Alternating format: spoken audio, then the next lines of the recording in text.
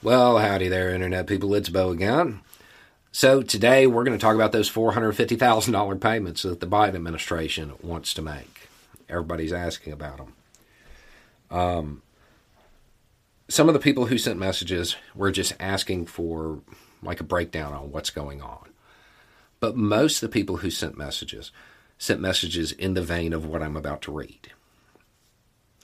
Bo, you have been incredibly silent when it comes to Biden's $450,000 payments to those people who were separated at the border. It's not what it says, but that's what we're going to say on the channel. I guess even you can't defend his actions. If you can't defend them, it's clearly wrong. Why don't you tell your audience that it's okay to be mad about this? Okay. I haven't talked about it because I didn't think y'all were serious. I didn't know that this was real outrage. I thought it was fake outrage. It's hard to tell sometimes.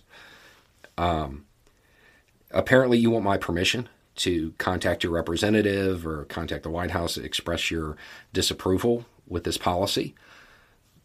You have it. You have my blessing. Go right ahead. I won't stop you. But before you pick up the phone, let me give you some context. Everybody who sent a message called it a payment. And sure, that is an accurate enough term. It is, in fact, a payment. A more accurate term would be a settlement from a lawsuit. A bunch of them. The Biden administration is trying to settle a bunch of lawsuits at once. Why is the government willing to settle? Because realistically, they can't win in court. They will lose. So they want to settle. It's kind of that simple.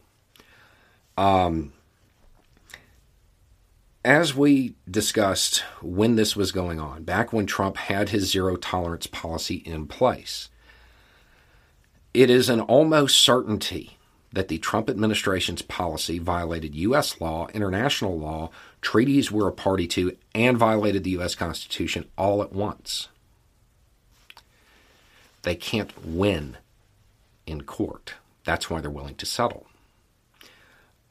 If you just want a glimpse of it, read the Protocols for the Treatment of Refugees and then read the Supremacy Clause of the U.S. Constitution.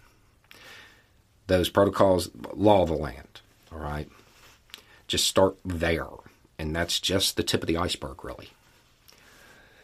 Okay, so if you don't want these payments to be made, what happens? If you are successful in your campaign to convince the Biden administration not to settle, what occurs? Each case goes to court.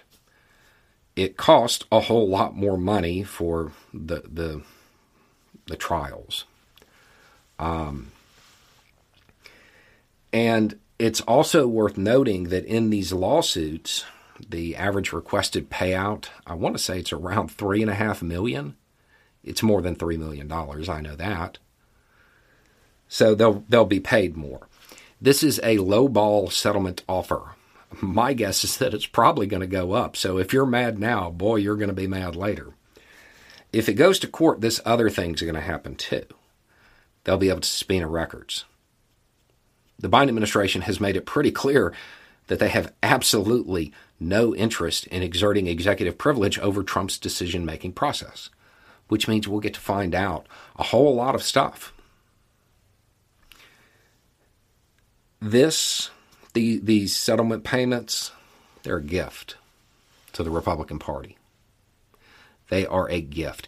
If all of these go to court, we're going to find out all kinds of stuff.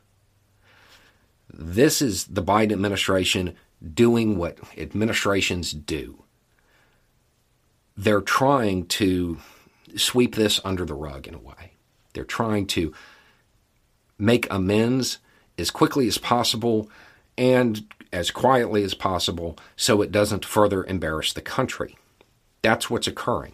You don't want them to do that. That's fine with me. I don't care. If I were you, though, and I was angry about this, I would try to figure out why. I would try to figure out why my preferred source of information, my right-wing talking head, the person that I watch, why they didn't give me this context, why they didn't explain what was going on. I'm willing to bet it's simply because it makes the Trump administration look bad. You want to oppose this? You have my permission. If apparently that's important. Anyway, it's just a thought. Y'all have a good day.